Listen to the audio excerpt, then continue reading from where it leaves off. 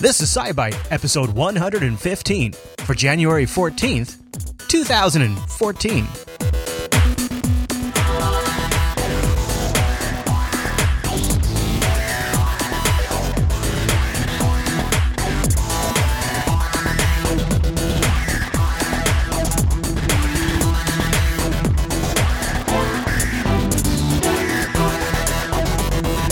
Hi, everyone, and welcome to SciByte, Jupiter Broadcasting's weekly science podcast, live on a Tuesday and fresh on a Wednesday over at jupiterbroadcasting.com. My name is Chris, and joining us every single week is our host, Heather. Hey there, Heather. Hey there, Chris. Hey, Heather, happy science to you. Happy science. So what are we talking about today? Today, we're going to take a look at some breast cancer therapy research, a new sleep apnea treatment, biomedical glue, spacecraft updates, curiosity news, and as always, take a peek back into history and up in the sky this week. Well, several of those things, Heather, sound quite relevant to my interest, so let's kick it off with the news.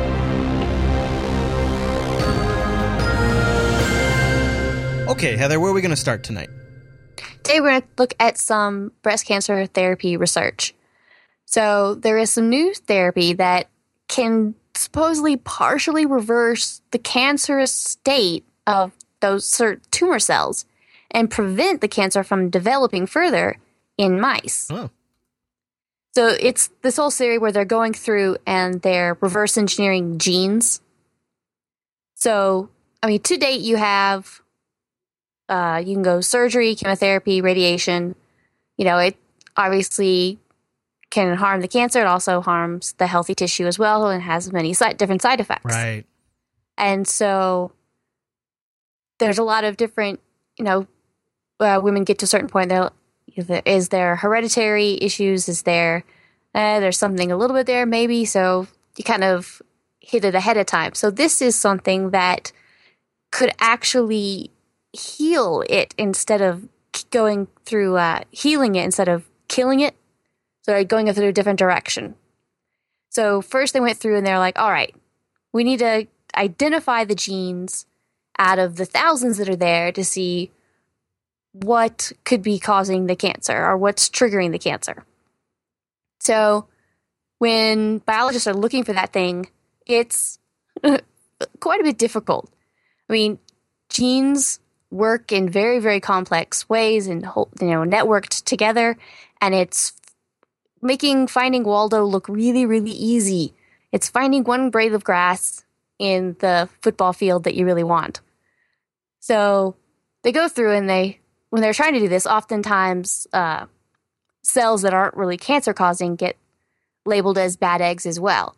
So in order to improve the ability for them to guess what is correct, they went through and they did some they would do mathematical and computational method to kind of reverse engineer all these gene networks. They were able to go through and fix a network that for the first time sort of could do more complex gene networks in mice and in humans.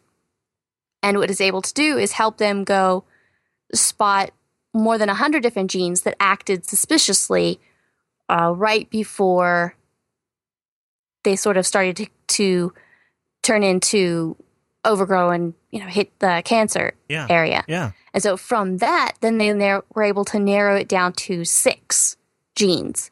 And at 6 genes, they could sit there and do a test to say, all right, let's trigger each one on and off and figure where the problem is. And so they were able to narrow it down to a single gene, HOXA1, that had the strongest statistical link to cancer. Huh. So they went, okay, well, what if we block that? Could it, what would it do? It actually reversed cancer in lab-grown cells. And so they grew, healthy mouse and human cells in a dish. And the healthy cells look like little hollow spheres, normal cells. And the cancerous ones they're all clumped together and more like tumor-like spheres. Yeah. And so when they're able to treat it with a short piece of RNA, they were able to block not only that gene, they're able to sort of reverse the malignancy. So it was able to stop that runaway growth and kind of turn them back into healthy cells. So this is one that, they're treating it in lines of mice that they have genetically engineered to have, have this certain kind of cancer, I'll have breast cancer. Mm-hmm. And so they're able to treat them and say, okay, well, let's, pack these into the, inject them into the mice while they were healthy still, and sort of say, all right, here's this group of mice. Group A, we're going to go through and give this treatment ahead of time. And the other mice, we're going to leave them and see what happens. And the treatment it actually was stalling out the cancer and stopping it.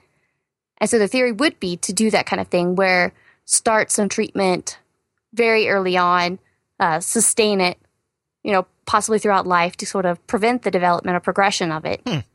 And so, the same strategy could be used for other cancer-causing, genes or certain drugs that have trouble stopping that kind of a thing. Mm-hmm. But say for in the instance of someone who has a great deal of family heredity saying, there's a really good chance this is going to happen, then maybe you could take that before you develop anything and say, you know what, I'm going to go preemptive and just... And then you just never get it. Yeah, just take this, because there are people who go, say, all right, you know what, we're going to take some drastic measures to make sure that this can't affect my life. Mm-hmm. And instead of doing that, you could go through and say, all right, we're going to take this medication and, could potentially, obviously save lives, and could go through and say, hey, there's a treatment options, because not all tumors or growths are necessary, all lesions, should I say, go on to be tumors and cancer. And so this type of thing would help doctors say, all right, well, let's, do this type of medication. And instead of having to play it safe and say, all right, heavy medication, heavy drugs and therapy and radiation for everything that goes in these, everything that looks like it could be scary. Mm-hmm. Gosh, that's amazing. That is really good news for, like you said, for people who have a very strong family history of these kinds of problems. Yeah. It's awesome. All right. Any other thoughts about that one? No, I'm just kind of looking forward to seeing how quickly that can go into effect. Boy, no kidding about that. All right.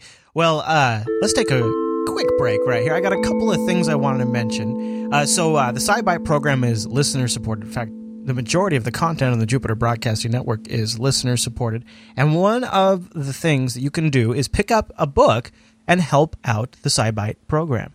Now, we've frequently been recommending Audible books, and Heather, you have a better memory than I, but I think I might have recommended this book before, but I just got halfway through it, and I'm in love with it.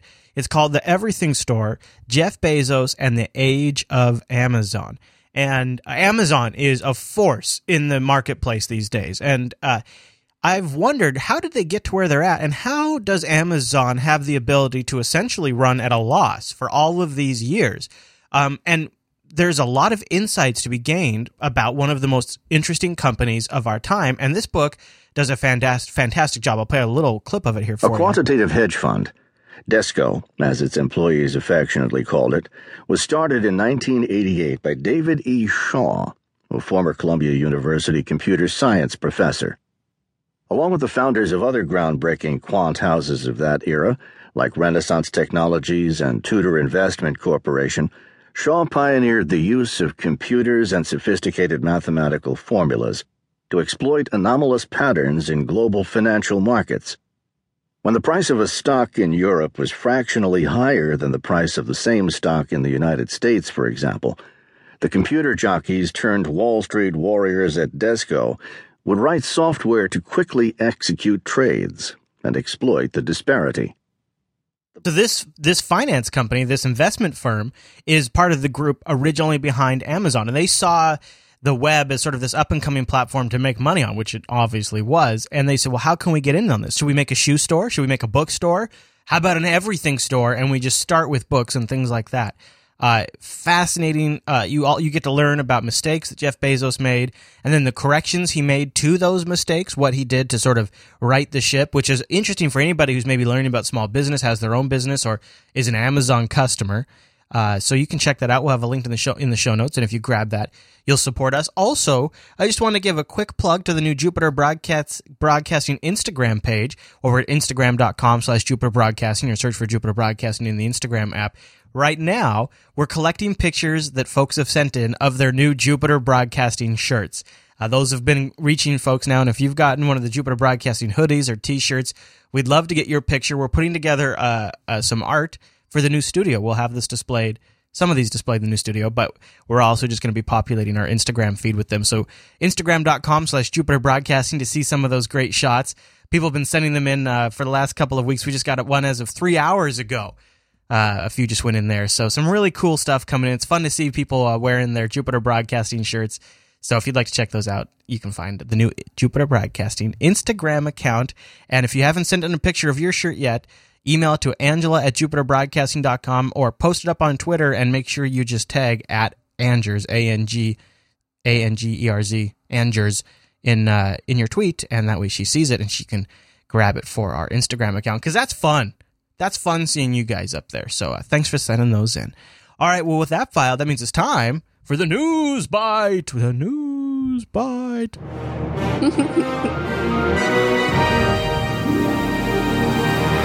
I had to make sure that the Jeff Bezos book was done. All right, Heather, what are we talking about in the News Bite?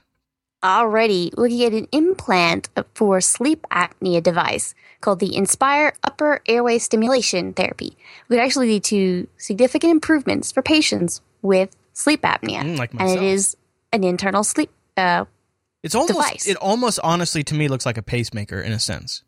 Yeah, it does kind of. Yeah. When I saw the picture. Yeah. So, I mean, sleep apnea affects, 8 million men, 4 million women.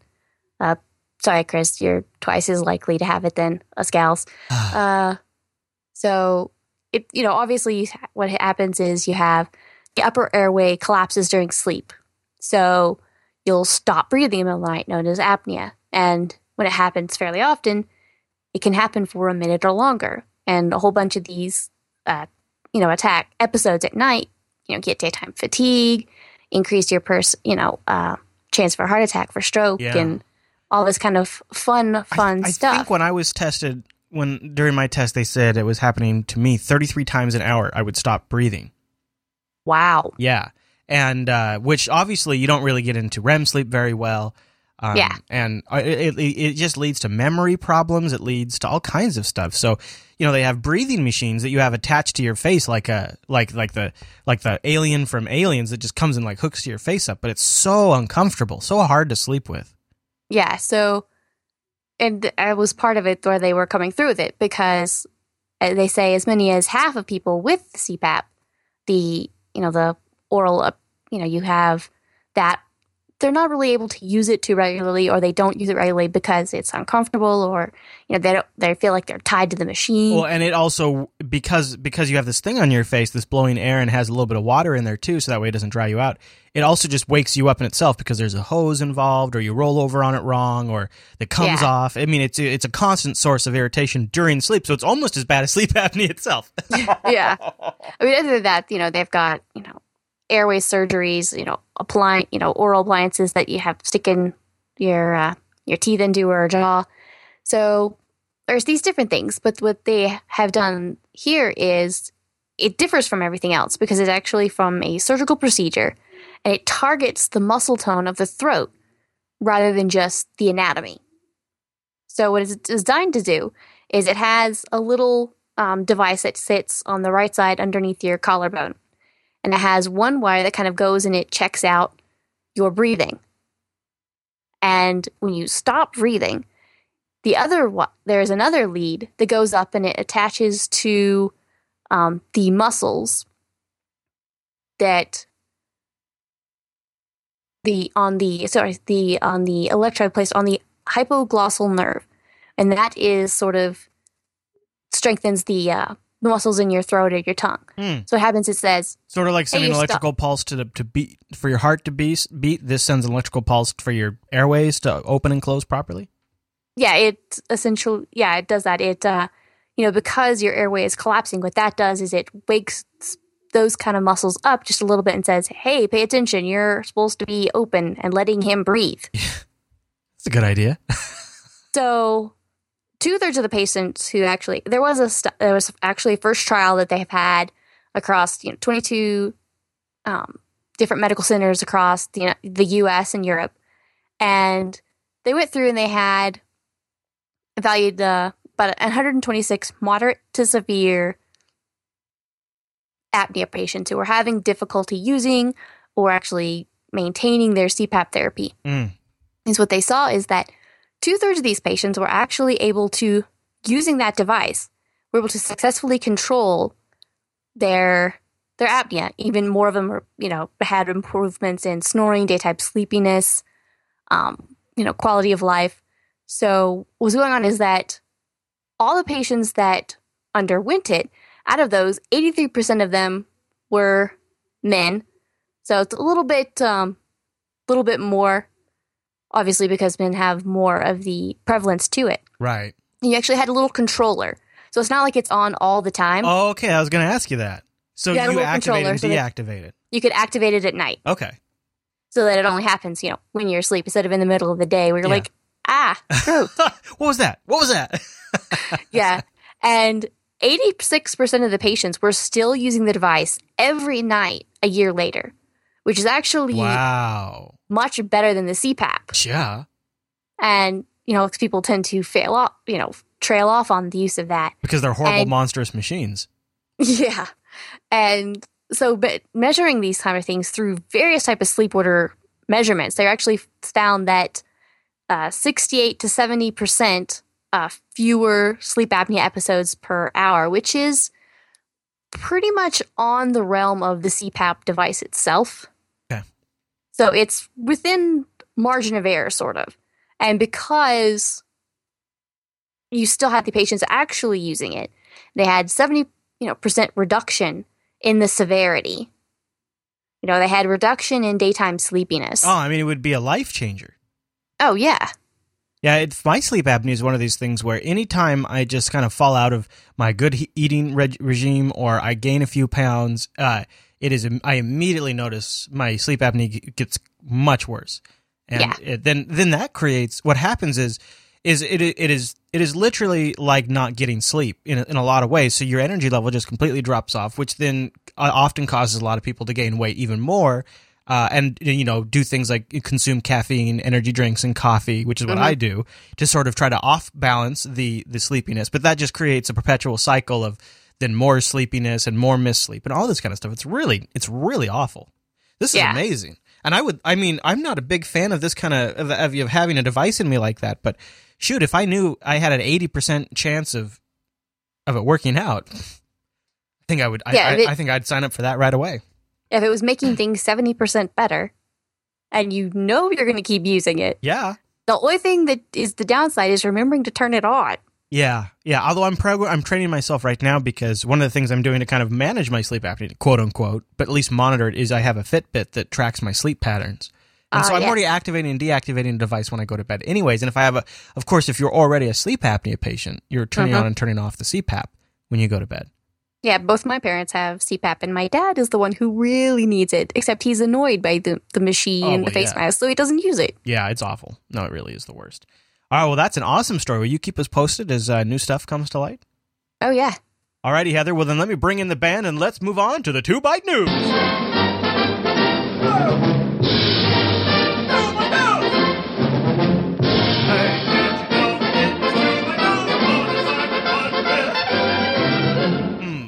All right, Heather, what are we talking about in the 2Byte News today? All right. There is a preclinical study that shows that some researchers are developing an adhesive that could rapidly attach and be biodegradable inside a beating heart. Wow. Now that's some glue, I guess, huh? Yeah.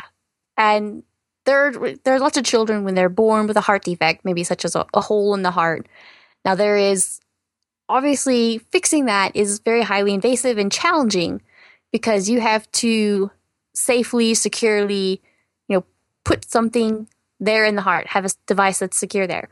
sutures are going to take a lot of time, and stitching the fragile heart tissues very dangerous.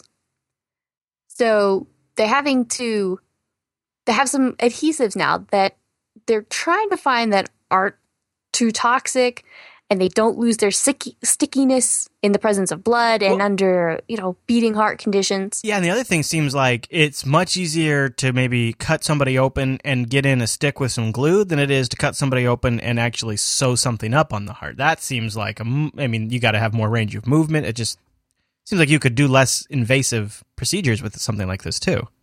Yeah, so what they're looking into is there are creatures in nature that have secretions that are, in this case, they repel water, and so that they can attach themselves to things even under wet and dynamic conditions.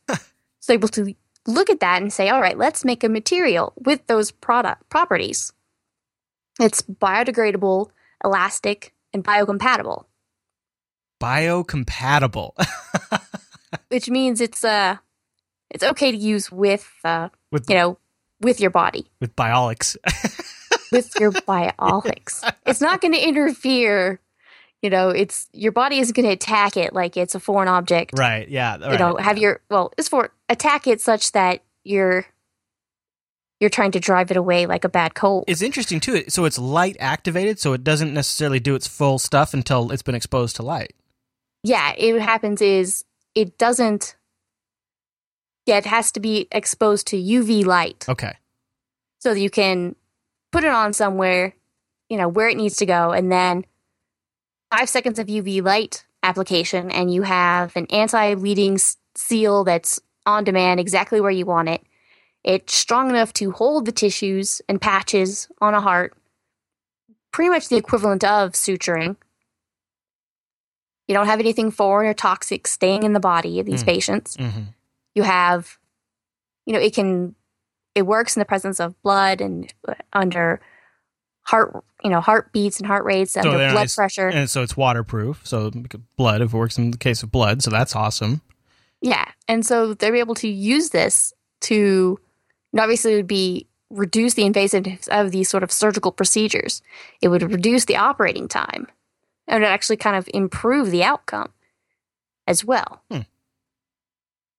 Well, that's awesome. And you could see how it maybe, and I don't want to get all nasty on here, but you could see too, like maybe in really serious areas where there's a lot of triage that has to happen, something like this might help them get through faster. They can help people sooner and move through things. So that's really cool too. I don't want to get dark there, but you could just see how there's good applications outside of just your standard medical care as well.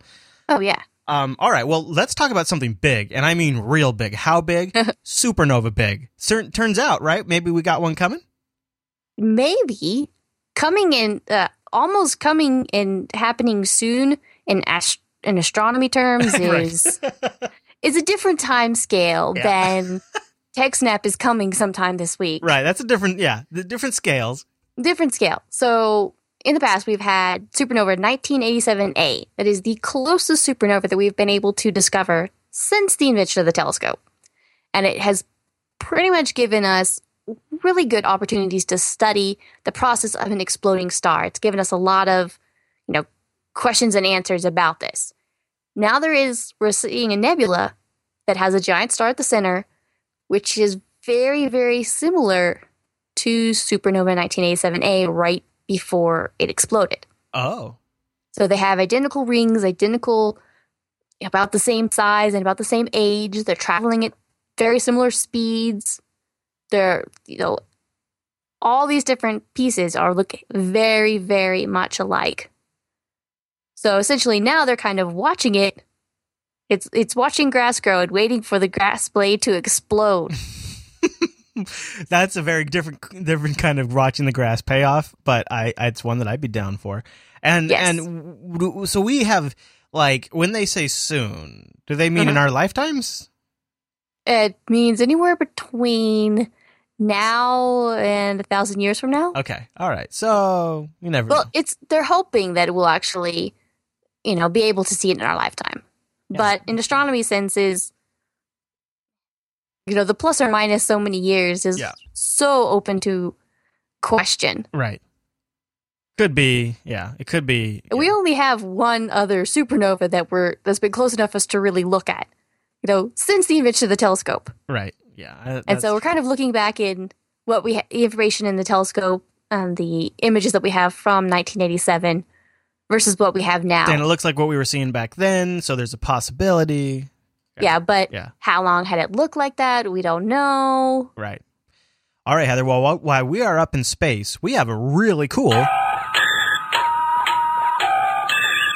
spacecraft update. That is right. This year should be the year that Virgin Galactic's Spaceship Two brings passengers to suborbital space flight. I'm ready for it, Heather. Oh, yeah. Definitely ready for that. So they've started off this year. They have completed the third rocket-powered supersonic flight.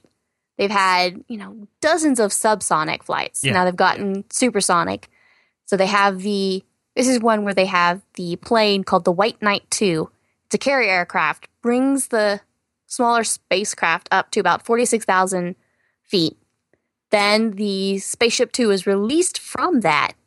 It has a rocket motor that ignites, powers the spaceship up to 71,000 feet, which is pretty much its highest altitude to date, reaches speeds of like Mach 1.4, and it has wings that kind of tilt in a different direction. Wow, holy smokes. Sort of switches, and that's where they can kind of get some of the maneuvering while they're in microgravity.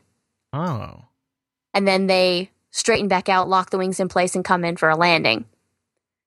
Kind of like a Klingon bird of prey, Heather.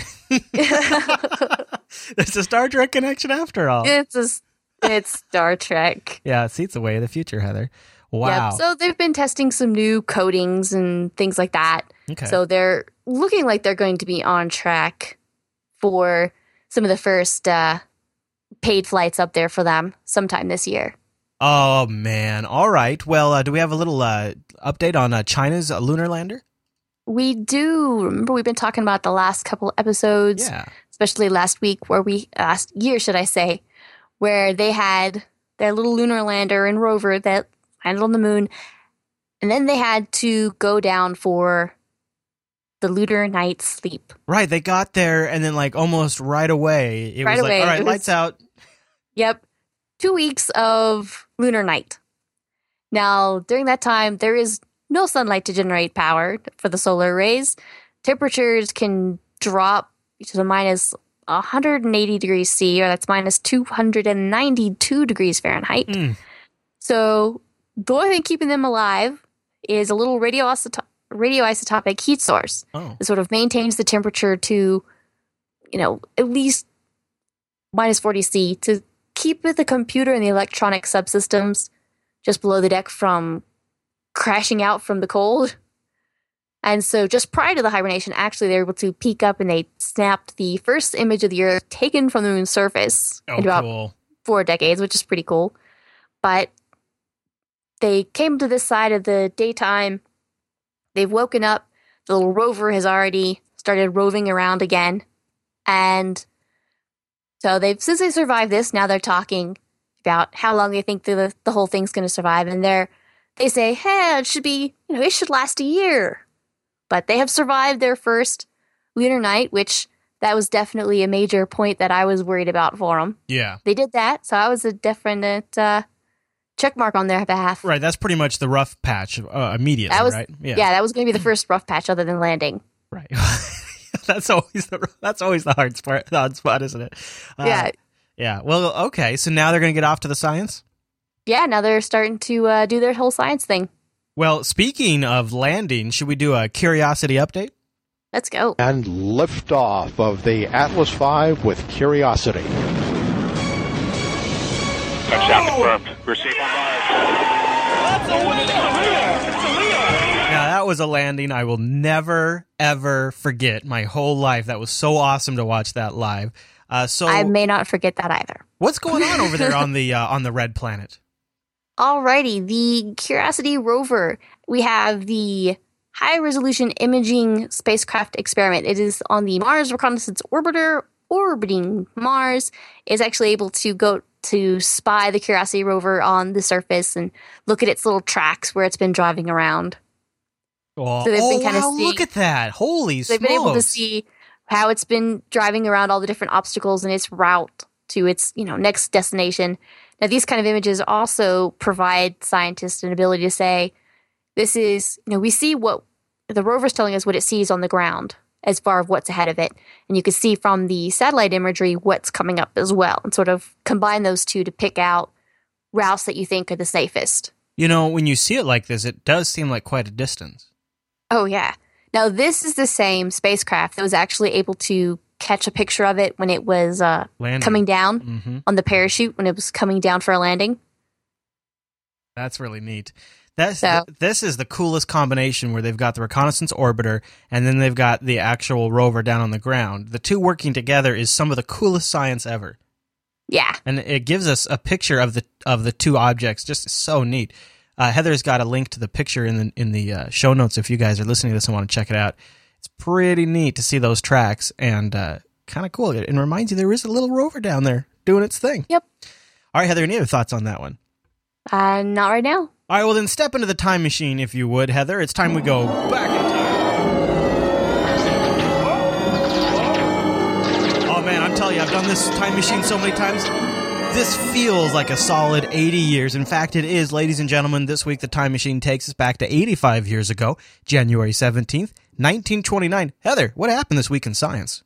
Edwin Hubble, he communicated the classic paper that showed the universe was expanding, which kind of later gave birth to the observation of the Big Bang Theory. Not the television show, but the actual science. Right. So he didn't make any sort of in observation or interpretation to that effect. He kind of said, hey, look at this. It's up to you. You, the audience, decide. I'm just going to put this out there. Yep. His title was, quote, a relation between distance and radial velocity amongst extragalactic nebula. The rest of us, that's how things are speeding away from each other. For such a fundamental theory, pretty boring title, I gotta tell you. It was like, because that really doesn't really do it justice. Yeah, I don't know. You may not think science papers titles are very exciting. They're very interesting. Yeah. Always very interesting. Uh-huh. So he was able to plot the data that he had on a graph. It showed pretty much a linear relationship between how fast a galaxy was moving based upon how far they were away from us. So the farther away from our galaxy, the faster things were moving away from us. So he was like, well, this is what I see. This is the graph of what I see. And he played it safe. He's like, I'm not, saying too much. I'm saying, he's too little too early to discuss for obvious consequences. Yeah. So he just kind of posted what he had for results and was very wary of saying too much about what it obviously kind of said. Here's the facts. And yep. Let's go from there. Well, interesting. All right, Heather, well, let me recalibrate the SciByte 2000. That way we can look up into the sky this week. That is right. This week we have, on January the 15th, Wednesday, we actually have the new moon. Full moon, should I say. Yeah. The full moon. Jupiter will be above the moon in the early evening, moving to the upper right of it as the night progresses.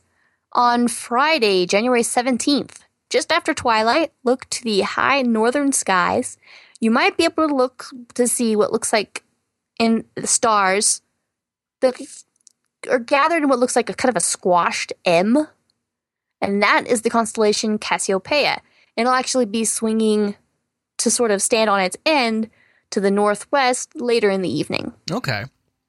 On the planet roundup, we have Mercury and Venus too near the sun right now to be able to observe them. Okay. Mars, however, is rising about midnight.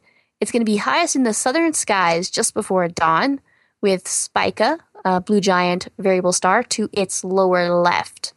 Saturn this week you can see at dawn in the high southeastern skies to the lower left, much lower left of Mars and Spica. And a further favorite planet around here, Jupiter. That's right. You can see it at twilight, rising in the east. It's going to be getting higher and higher all evening. Be the highest in the middle of the night, moving all the way to the western skies at dawn. That's a pretty good sky, one you can actually. see all night long. Yeah. we've had a few really, really, really clear nights, like winter clear, like only the kind of clear that comes when it's super cold outside. And I've been looking up there, and then I go right over to these show notes over at JupiterBroadcasting.com. I look for SciByte. This week is going to be 115. Scroll down to the bottom of those show notes, and Heather has it all listed out for us. So if you heard her mention something and then you see it, you just go over there. Not only do you get links to everything she talked about, but you can also see it all broken out right there for looking up this week. That's a good sky, Heather. Is there anything else we want to cover this week? Not that I can think of. All right, well, here's one thing everybody could do. You could contact the show. Go over to JupiterBroadcasting.com and pop that contact link and choose SciByte from the dropdown. You can also tweet at Heather, JB_Mars_base on the Twitter. Or even better, join us live on a Tuesday over at jblive.tv, 7:30 p.m. Pacific. You can go to JupiterBroadcasting.com/calendar to get that converted to your local time zone. And then you get to hang out in our chat room and talk with us live before, during, and after the show. All right, Heather, well, thank you for the great show. Thank you. All right, everyone, thank you so much for tuning this week's episode of SciByte. We'll see you right back here next week.